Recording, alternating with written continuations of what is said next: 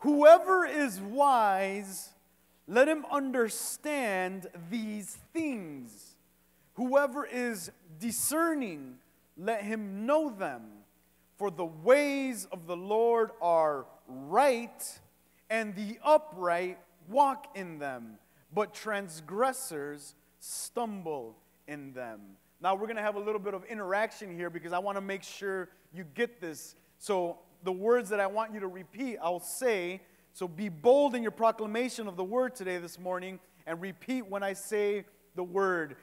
Whoever is wise, let him understand. Can you please repeat the word understand? Please repeat these things. Whoever is discerning, repeat with me, discerning. Let him know them, for the ways of the Lord are right. Say with me, right. And the upright walk in them, but the transgressors, repeat after me, stumble. You can say that with a little bit more sadness, stumble in them. This is what's happening at the end of the book, and this is one of the most crucial texts to the entire book because it's getting us to reflect on everything that we've already learned, everything that we've already read, everything that we've already heard, everything that's already been proclaimed. And what the author of the book, Hosea, is trying to get his readers to understand is everything that has been written must be understood, must be known, must be discerned in order to achieve wisdom. If they are not understood, or if by them the way of the wicked will obviously stumble. So there is a bringing back to this crucial reality of knowing what God says and doing what God says. That's why church is so important these days, because we not only proclaim God's truth, but we expect a reaction to God's word. It isn't just sit down and listen and say, that was boring, or hey, that was a good sermon. Hey, I like it when that guy preaches. Oh, I like it when that guy preaches. It's not about that. It's about how much you can swallow and intake God's word so that it does so much in you that makes you act on God's word. We can be in church for 20 years, listen to God's word for 20 years, and yet not do what it says, and our lifestyles will reflect that. So this passage is a didactic wisdom passage. It's a form of literature that we're going to get if you read closely the book of Ecclesiastes, the book of Proverbs, the book of Psalms. There are some wisdom literature in those that come down to this small verse. We have words like understanding, we have words like wisdom, we have words like discernment, we have words like ways and upright, transgressors. All of these words we find within wisdom literature, and it's important to know that because what the author is trying to do is set forth a way of being wise.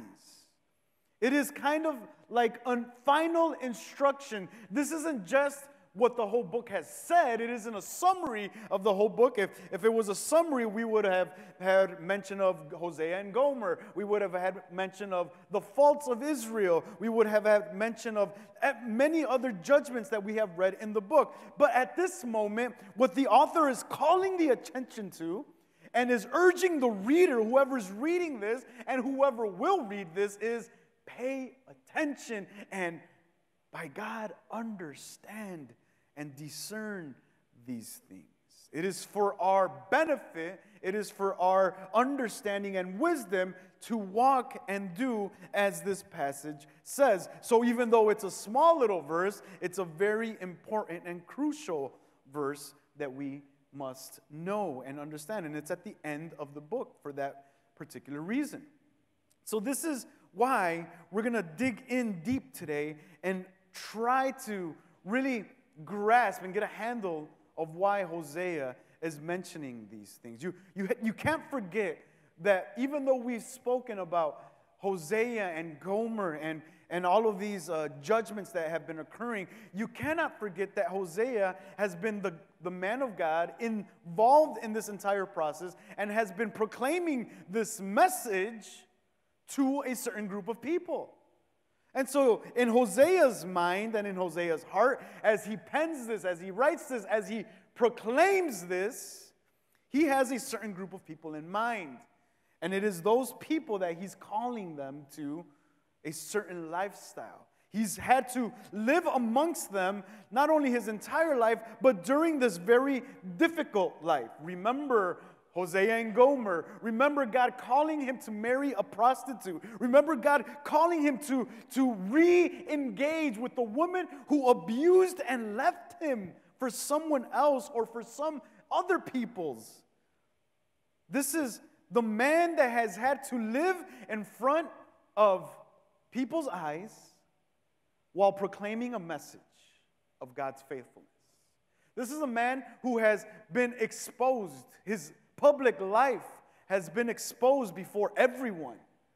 His marriage has been exposed before everyone for years.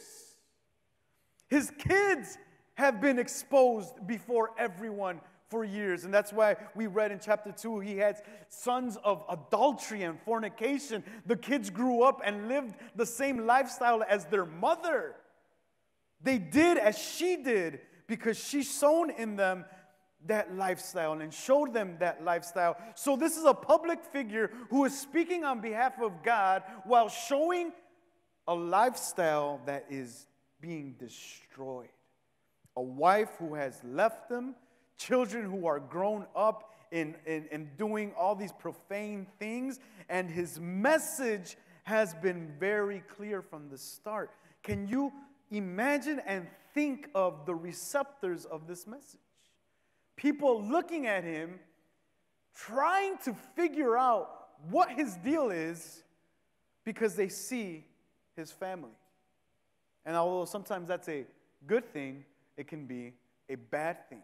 So this message that is contained in these 14 chapters is a very crucial message because it is exposed. It is a public life exposed before a people to criticize and judge. Can you imagine living your life publicly so that everyone can scrutinize every little detail of your life? Can you imagine having your life exposed like an open book, like a Facebook Live of your life at every minute of the day, when you get home, when you're in arguments with your wife, when you're yelling at your kids, when you're doing all of these negative things in your life, even the thoughts that are coming to you? Can you imagine being publicly exposed like that before everyone? Well, this is the case of Hosea, but there is a strange ring to this case because Hosea is proclaiming a message. Hosea's life is not reflecting his wayward ways. Hosea's life is reflecting a life of obedience to God. And that's why Hosea calls everyone at the end of this book to say, let the wise understand. Because to people, for Hosea to have married a harlot, a prostitute, to raise disoriented children, to go back and marry or to go back and gain his wife, I mean, that just doesn't make sense. All the things that Hosea did just do not make sense. But he is obeying God's word. That's what God told him to do. So Hosea is kind of fighting this as he pens this. Hosea is saying at the beginning of verse 9, who is wise? The NET version says, who is wise? The ESV that we read says, whoever is wise. I like the way the NET says it because it's more direct. Who? Show me somebody who is wise. Show me the wise person. Who is it? What is Hosea doing? He's bringing in a little elevated type of sarcasm to this situation because the people have seen his life. The people have examined his lifestyle. The people have pointed out his kids and his wife and think they are above, think they are better, think they are wise on themselves. Can you imagine that? Some guy preaching to you about being faithful to God and his lifestyle is a mess. You'd be like, man, dude, I'm better off than you are. At least I got my family. At least I'm still married to my wife. At least my wife didn't leave me for some other punks. So Hosea is saying, okay, who is wise? Who? He's looking out, trying to see who's going to raise their hand. Who is wise? And whoever is wise, then what? Let him understand these things. If you think you're wise, then you should understand what has been said.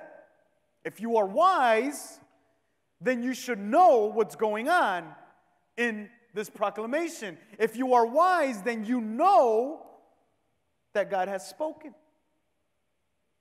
That's why he says, let him understand and discern these things. What are these things he's talking about? Well, everything he's written.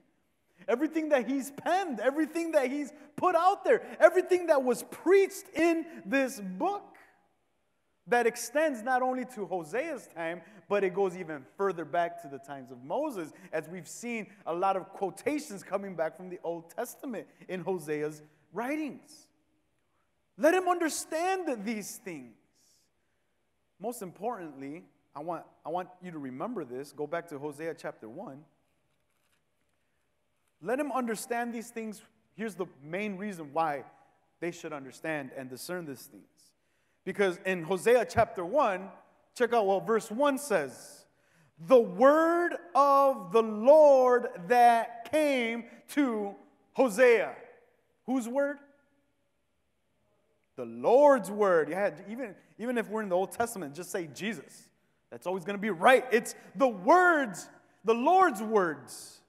It isn't Hosea's words. So Hosea is not saying to these people, hey, pay attention to me. Listen to me. I'm good at this. I've made my living off motivational speeches. I'm good. Listen to me. No, Hosea is not saying that. Hosea is not claiming to be wise on his own. He's saying, pay attention to these things. Why? Because from the beginning of the book, the word of the Lord that came to Hosea. What does verse 2 say? To be a little bit more emphatic. When the Lord first spoke through Hosea. Who spoke through Hosea? The Lord spoke through Hosea. Once again, this isn't Hosea doing his thing, saying his things. It is the Lord that has spoken. It is the Lord who has written. It is the Lord who has proclaimed through the life of Hosea. So when Hosea says, who is wise, then understand that it is the Lord that has spoken these things. That's why in the church services that you and I are a part of, that's why in our church services, the word of the Lord is the most important aspect of our service. That's why you came in today and at the beginning of the service, someone read to you the word of the Lord. At the middle of the service, someone read to you the word of the Lord. When we collected the offering, someone opened up the word of the Lord and read it to you. When we kept going in the intersection of our service, I read to you the word of the Lord. And when we sit here and we preach, I preach to you the word of the Lord. It's central because it isn't man-made. It's God's word. And I know that there's so many other criticisms out there that say this is not God's word. This is just a fabrication of old manuscripts that have been copied and so much error and so much all this nonsense that's going on. Others say that, but we who are wise understand that these are God's words. We listen, we abide by them, we understand and discern these things. Hosea was dealing with what we deal with in our modern day. The wisdom of the people. They thought themselves to be wise. But the book itself proves what their wisdom achieved. That's why Hosea, very sarcastically, but very poignantly, asks who is wise. Just look at chapter 13, going back to chapter 13, just so that we could have this fresh in our mind. Chapter 13, verse 13 says, "The pangs of childbirth come for him, but he is an unwise son. For the right time he does not present himself at the opening of the womb." If you were here when we studied chapter 13, you'll remember that Hosea is comparing, God is comparing the people of Israel to this unwise child that is supposed to come out at the right time of birth, but the child is holding back from coming out. And Hosea is saying he's unwise. That's what it means to be unwise. If the child does not come out at that particular time, it's going to cause harm to him. He won't develop correctly. He can eventually die if he resists to come out of the womb at the proper time. And that's why Hosea says those who are unwise are like that child, because ultimately the lack of wisdom leads to death. So Hosea is calling this.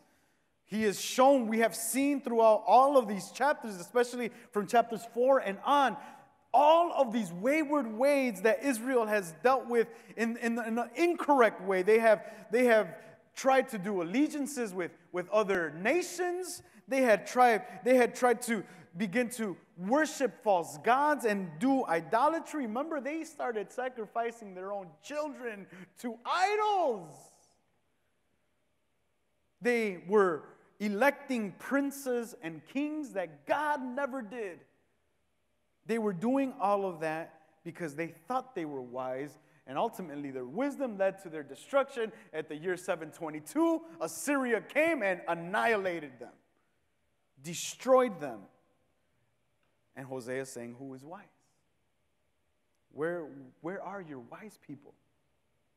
If you're wise, then you understand what's going on. Contrary to those who are not wise. If you're not wise, then you're like me when I was in my junior year of high school in physics class, and the teacher would be talking physics, and I'd be like, not wise, very dumb. Hosea was analyzing his current culture, his current context, and seeing the lack of wisdom with his people, and he was amazed at the fact that so few understood. They thought that they were better. They thought that they were advanced. They thought they knew more, but they didn't.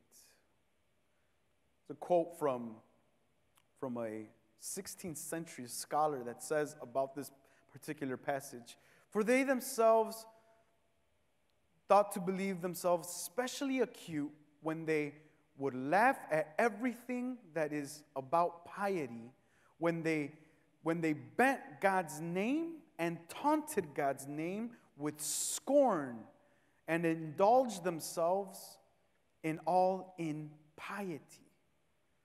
They thought, the people in Hosea's time, they thought themselves better, and they would scorn God. They would laugh at everything that was pious, or everything that was religious, or everything that was spiritual, and they delighted themselves in their own impiety. Kind of like our modern day culture. I want you to turn with me to 1 Corinthians to belabor this point a little bit more, or to be a little bit more emphatic. 1 Corinthians says it this way, chapter 3.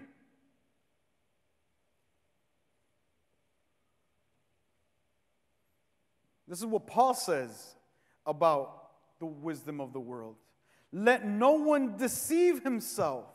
If anyone among you thinks that he is wise in this age, let him become a fool that he may become wise. For the wisdom of the world is folly with God, for it is written, He catches the wise in their craftiness. And again, the Lord knows the thoughts of the wise, that they are futile. So let no one boast in men, for all things are yours, whether Paul or Apollos or Cephas or the world of life and death or the present or the future, all are yours, and you are Christ, and Christ is God's. The way of the world is folly. That's what Paul is saying. That's exactly what Hosea is implying. The wisdom of this modern age is folly. In Hosea's time, 8th century BC. In Paul's time, 1st century AD. And in 21st century AD, the wisdom of this world is folly. It is foolish. Take a look around the United States. Take a look around at everything that's wrong. Like, you and I know we can criticize every aspect of the United States, right? It's like so easy to do. We can start off with our president and then go all the way down. We can criticize every aspect of this wonderful, beautiful country, and some of us are very good at it, but as Christians, we're supposed to be praying for it instead of criticizing it. However, we can see all the error here. The wisdom of this world is folly. True wisdom, as the prophet Isaiah says, comes and is born in God. That's where wisdom comes to full flourishing. It is in God, only God. It is found in Him, and those who are in Him, that's why Paul says, if you are in Christ and of Christ, it's yours. Those who are in God have and can attain that wisdom. Wisdom means, at this stage in the game, what Hosea is saying, wisdom means that it's a careful examination to follow God's word. Those who are wise have understood one thing in life. They follow what God says. It's simple. Look at Deuteronomy. Open your Bible to Deuteronomy. I'm going to take advantage of this one verse that we're studying to show you a bunch of verses. Deuteronomy chapter 4. Verse 6. Keep them and do them, for that will be your wisdom and your understanding in the sight of the peoples, who when they hear all these statutes will say, surely this great nation is wise and understanding. What is he talking about here at the beginning of chapter 4? It's talking about the commandments and the obedience to them commandments. And those who are wise will abide by them, will carefully seek to follow them, will conform to the Word of God, and will be a person of the Word of God. There is a big call today in 21st century America to this church, to all churches, to be people of the Word. If we are not people of the Word, it's going to be very easy for others to influence our mindset, to attack our minds, and to call us to incorrect deviations. Think about what we are being most attacked on today. What is the biggest confusion that we have in our current culture? We have this error in thinking on how we're supposed to react to those who have a confusion in their gender. This is 21st century America. This is liberal mindset at its best. We do not even know our own sex anymore. You go back to Genesis 1, 2, and 3, and you realize that God was very clear on what He did, on who He created, on what He created. But that now is under attack. No, God didn't. Wait, first of all, if we're going to land that there is a God, God just let it, they could decide whether or not what Adam could have chosen to be whatever he wanted to be, and Eve could have chosen to be whatever she wanted to be, and that's it. Now, others just say, well, Adam and Eve story is just complete nonsense. I mean, that's a fable. That's a made-up story. Like, come on, we're not going to believe a snake, a talking snake. We're not going to believe that.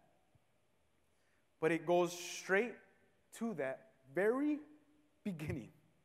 We are being attacked from what was set up from the beginning. What are you going to say to your friends when you say God created man and woman? What if they say, well, no, science doesn't make you that. I mean, you can choose whatever you want to be. What are you going to say?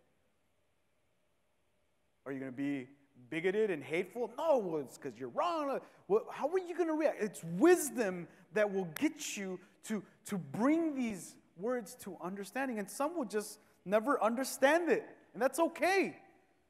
Because we're going to keep reading what happens to those who never understand, which implies that there will be people that will never understand. 1 Corinthians is very clear. Isaiah is very clear. So wisdom must be a careful examination of God's word, and we are to be conformed by God's word so that we can face the attacks of the counter word in this counter world. The basic definition of wisdom is beautiful. It means those who, a person that is wise are those who are skilled at a certain activity. It's talking about skilled work, skilled action. That's why the two verbs that follow are very important. Whoever is wise, then what? Let him understand. That's verb 1, action 1. Whoever is wise, let him be discerning. That's verb or participle number 2. That's an action. That is an act of doing a skillful act. Because you're wise, you are able to understand. Because you're wise, you are able to discern. What does it mean to have understanding? The basic meaning of understanding is being able to see. Being able to see the activity of God in the spiritual sense, which is what Hosea is speaking about. He's not talking about physical sight. It's able to see God's activity, but it's also expected from us or from God's people to have this understanding. God's people are to understand. What Hosea is saying is God's people are to be able to see. We should be able to see.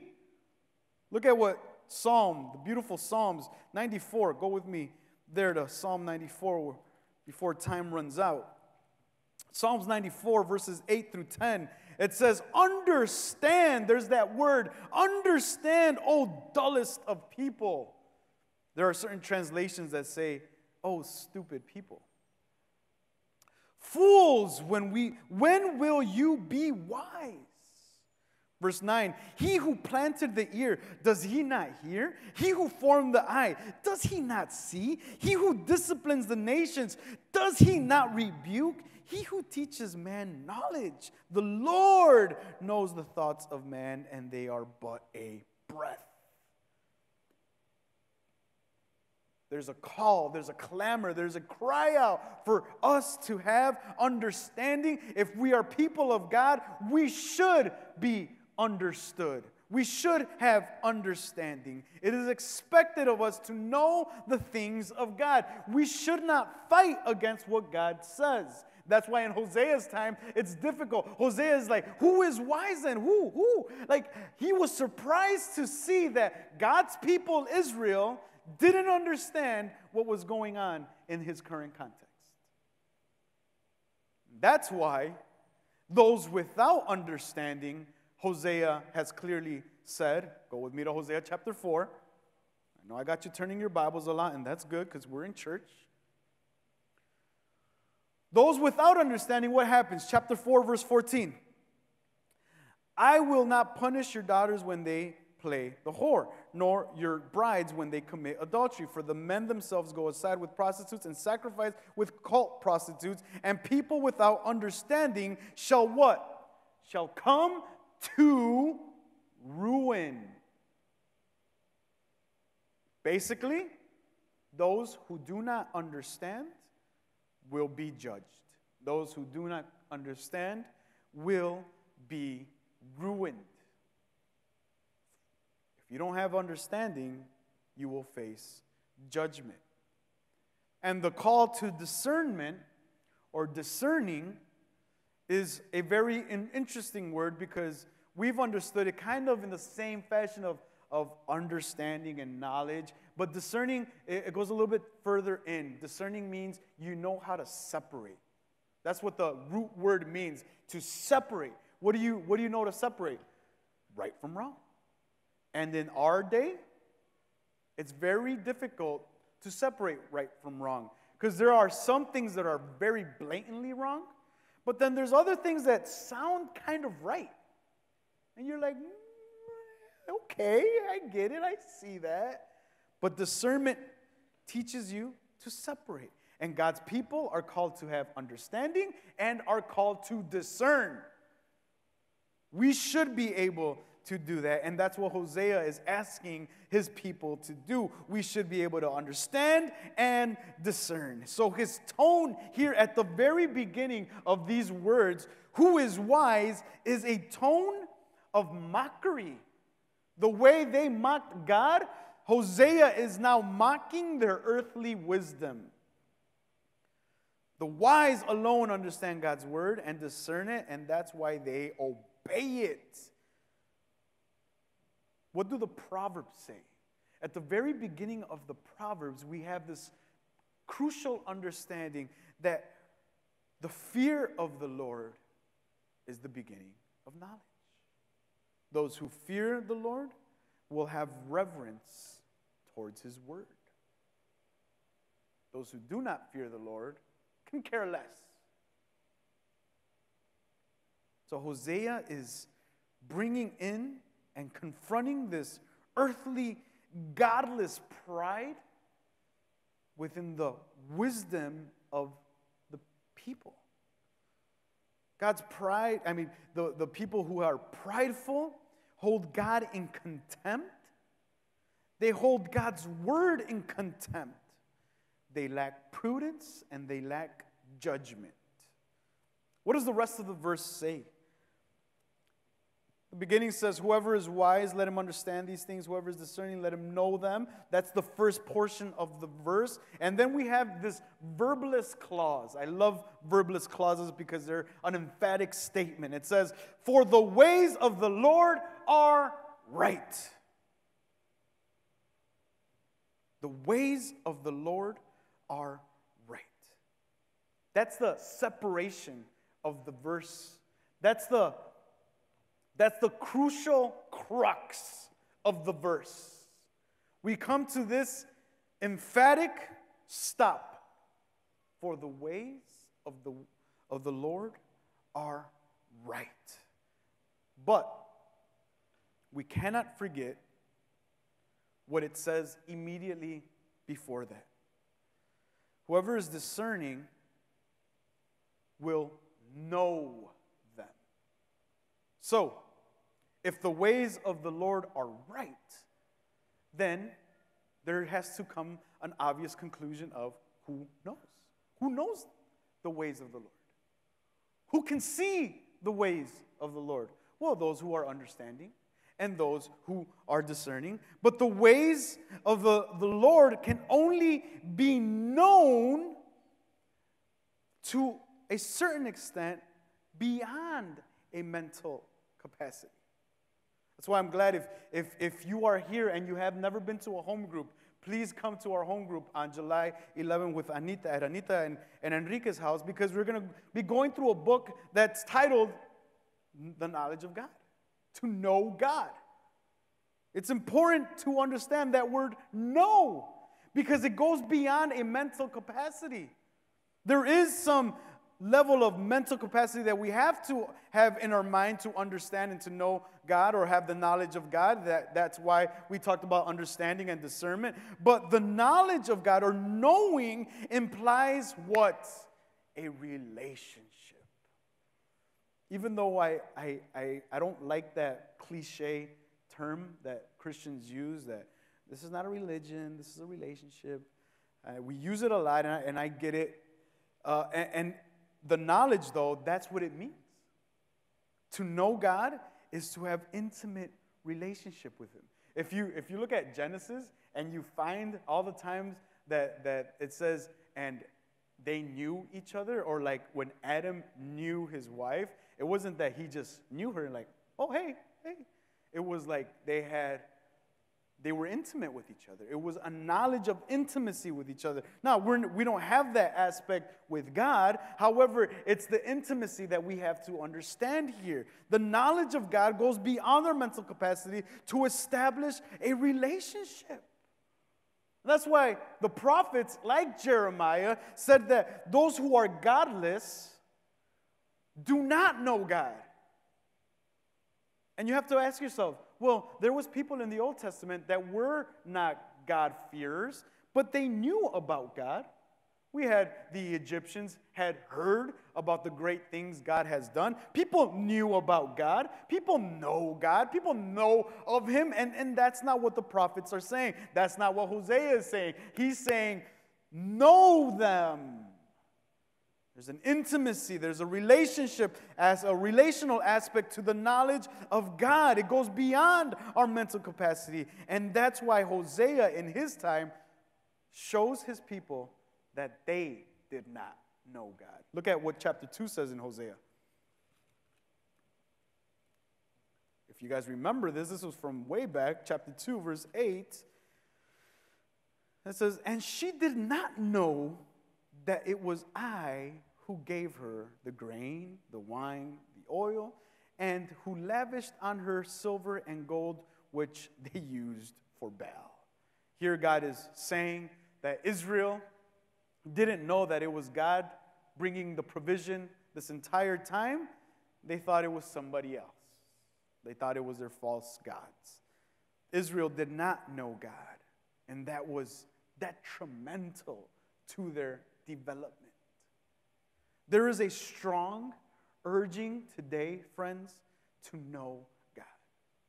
I'm not talking about just physical understanding, mental understanding, but a true knowledge of God that builds us to have a relationship with God. Look at what God does in Ezekiel. If you read the book of Ezekiel, it's a very prophetic book that talks about a lot of weird things towards the end. But in Ezekiel, God destroys and builds Israel time and time again. And the reason why God destroys Israel time and time again, there's a famous phrase or clause that exists in Ezekiel that is used 55 times. And the clause says this, that they may know the Lord. The reason why God destroyed and rebuilt Israel, His people, time and time again, was so that they knew the Lord. He wanted to be known by them. He wanted them to see that it's been God with them and God for them. This was used time and time again. It's an intimacy to know God. Who is wise, says Hosea. Who then is wise? At the end of this book, the interpretation of this passage then falls down on us, falls down on the reader. How do you respond to this book? Is it going to be life or is it going to be death for you? The response does not reside in the book itself. It resides in the state of your soul. How you respond to God's word has nothing to do with if it's right or wrong, if God's word is right or wrong. It reflects how you are in your soul. You don't reject a book. You reject God's word. You don't accept a book. You accept God's word. So that goes a little bit beyond a mental capacity. That goes to that very essence of the heart. That's why God's word is often compared to cutting straight to the heart. God doesn't mind so much your brain. God wants your heart and everything that it includes. So, to know them, we can identify those ways. And that's why that verbless clause that's separating the verse is so important, because the ways of the Lord then become right. When you know God, when you know His ways, and when you know of Him, although they may not make complete sense, although they may be contrary to what you want to believe, you know beyond a shadow of a doubt that they are God's ways, and because they're God's ways, they are right. We don't say what is right in this world. We have a lot of things to say, and we think that what we think is right. But it doesn't compare to what God says. God says the way things are to be, and those things, the just, the wise, the understanding, the discerning, the ones who know, will say they are right. The way God reigns is right. The way God talks is right. His judgments are right. And what Hosea says in chapter 14, His ways are right. What He does, what He establishes, His actions are right. They're just. This word, yashar, is an attribute of God, which means it's not that just He's right sometimes, it's that His very nature, everything that He is, His attribute is completely right. So when God does something that we don't necessarily like, it doesn't mean that He's wrong, which is what a lot of people in the world like to do. Oh, that was messed up, man. God, that wasn't right. You shouldn't have let that happen. Where was God when this happened? Where was God in my life when this happened? Where was God? And we put all the blame on God, but we always forget that our God and everything that He does and everything that He sovereignly does, He is right. Who are we to invent, or who are we to try to coerce what right is? Were we the creators? Are we the creators? He is the Creator, not us. They are God's ways, and because they're God's ways, they are right. In the time of Hosea, the people thought that God's ways were absurd. Can you imagine, like I said at the beginning, living in years and years of their life, his life before the people, and the people were like, wait, so you're telling me God told you to marry her? What kind of advice is that? What kind of advice is marry a prostitute? Dude, what'd you expect? Yeah, she left you? Of course she was going to leave you. What'd you expect? She was a prostitute. She was a harlot at heart. So people thought, like, man, Hosea, I don't, this, whatever God told you to do, I don't think that was pretty wise of him to say that. People confronted Hosea about that. People put doubt in Hosea. People try to put doubt in God's word, but at the end, Hosea brings this to a very clear conclusion. He says, only those who are wise, have understanding, and discern, and know will adapt to everything that God does is right. I love, with this short time that we have left, I love Puritan writings, and I usually use them for devotional times. But Thomas Watson writes in his Body of Divinity. Thomas Watson was a 17th century Puritan who did a lot of amazing writing, and he wrote the Body of Divinity, where he explains a lot of what the Westminster Catechism says for those who are from a Presbyterian background. But he describes the Word of God, and he describes it perfect, as being perfect, and it's perfect because it comes from God. And he writes 7 proofs of its perfection. But one of them is number 6 that really brought my attention. And the 6th one is that the Word of God is powerful. So he doesn't only defend it by all physical standards, but then he brings this to a close. God's Word is powerful. And then he says, it changes the heart of man. That's what the Word of God does. That's what the ways of God do. They change man's heart. Makes us after God It doesn't keep us in our own ways. So, my friends, who is wise? I don't use it with a sarcastic tone here, but I will put the question out there as Hosea did. Who among you is wise? Only the Lord's ways are right.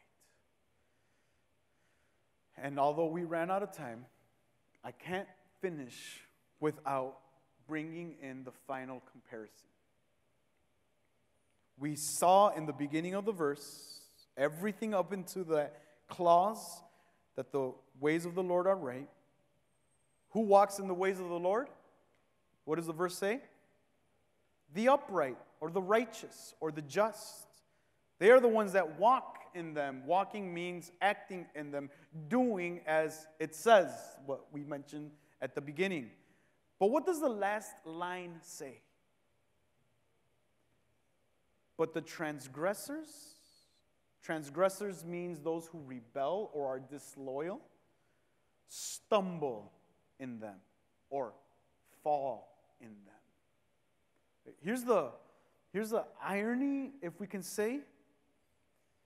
When we examine the word stumble or fall, you can say, I fell. But when the Hebrew uses this conjugation called a nifal, this stem called a nifal, what it implies is a passive action. So, I don't stumble, but I am caused to stumble. So, per se, if I'm walking and someone sticks their foot out, it will make me stumble.